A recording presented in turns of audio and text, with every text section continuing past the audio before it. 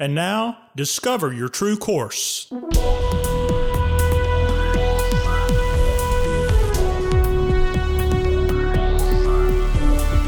This podcast is a production of True Course Life and Leadership Development.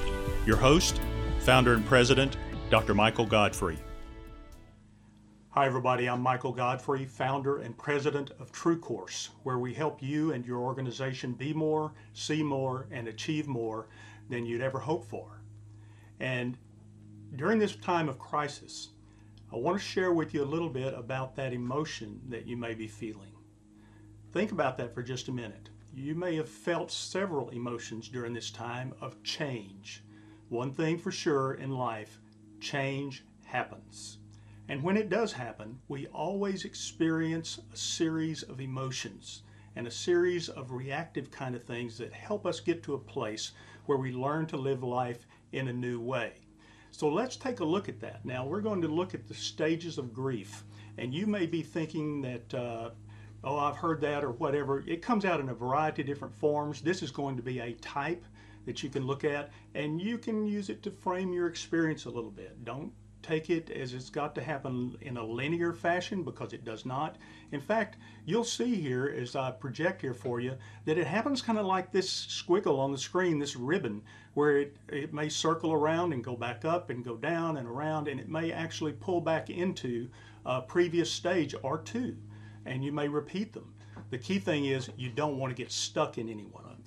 So let's think of our experience here in this crisis, or with any kind of change, or with any kind of loss.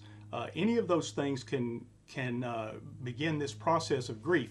And I'd like for you to think of it as something that's important to you right now. So we've had a time where we were usually and typically functioning just the way we usually do. And then something happens, that change, that loss, that crisis, whatever it may be, and we're going to experience some numbness and confusion during that. Things are just not like they were, and it's hard to accept. So that numbness comes in there in a lot of cases to protect us emotionally until we are able to do some emotional work. Then denial may show up. It's avoidance, fear, blame, and the mental process may say, this just can't be. This just can't be happening. And maybe that's been something you've said during this crisis occasionally. This just can't be happening here. Then anger. You might be frustrated, anxious, irritable, and it may come out or be your mental conversation of, why me? This just is not fair. So when you think about all of the things, a loss of a job, possibly, this fact that we're having to stay in, all of those kinds of things, it just isn't fair. Why do we have to do this? It's so inconvenient and it's irritating. And so you may have that kind of emotion as well. And then we may have a time when we try to bargain, and where we say, try to find a way out or around. And you're seeing this actually at play in a lot of people who are not doing what they've been asked to do in terms of the government regulations and trying to protect everyone. And so what they're doing is they're actually bargaining, saying, you know what, I'm going to get out of this thing. I'm going to pull out there and do whatever I want to do. And they're trying to keep from having all this change happen to them. And so there's a bargaining that's taking place. You may also see with people who are about to lose their lives, or people who have lost a loved one. They may be saying, I'd do anything if, and there might be that kind of thing of, you've heard of people who are dying. It says, oh God, I'll do anything if you'll get me out of this, or other crises. So that's the bargaining piece that happens. Then depression and detachment. This is going to show up most typically. And it's a search for meaning in what happened. That's one of the things as human beings that we are wired for, is to make things make sense. Then we might actually be overwhelmed at this point, where it's a struggle to even understand, and so it just covers us. The characteristic reaction is flight. Run away from it. If you could get away from it, you would. There's a lack of energy and motivation, which is so characteristic of depression, and then a withdrawal from people. That's very characteristic as well. And the question might be here, what's the point? Why even hope? We're not going to get past this. And so we want to really keep our heads up about this and choose a little bit different way, if that's at all possible. And then this is the place that we want to come to, is the place of acceptance, where we are exploring options, creating a new plan, testing a new behavior, acting on a new plan, and the mental conversation might be, I can't change what happened, I can't do anything about what is happening, so what's the next step? What can I do? And then finally there's this place where we come to a new way of living. And the mental conversation there is, this is the way life is now.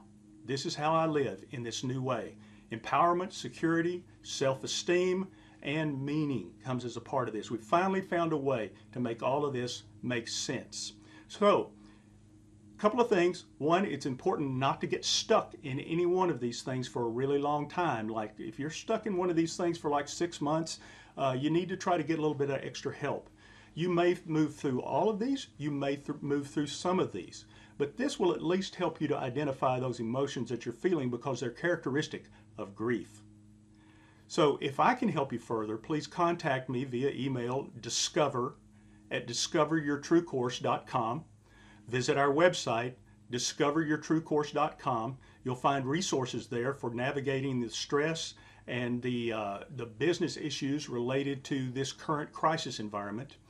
And then also you might want to pick up a copy of my book, Put Stress to Work, which will help you to manage your stress on a day-to-day basis as we follow through this thing.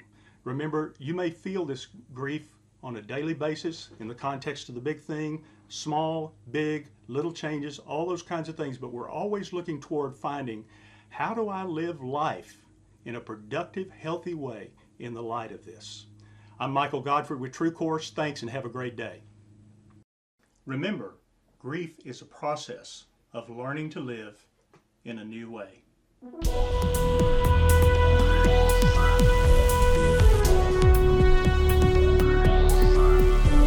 This has been a production of TrueCourse Life and Leadership Development.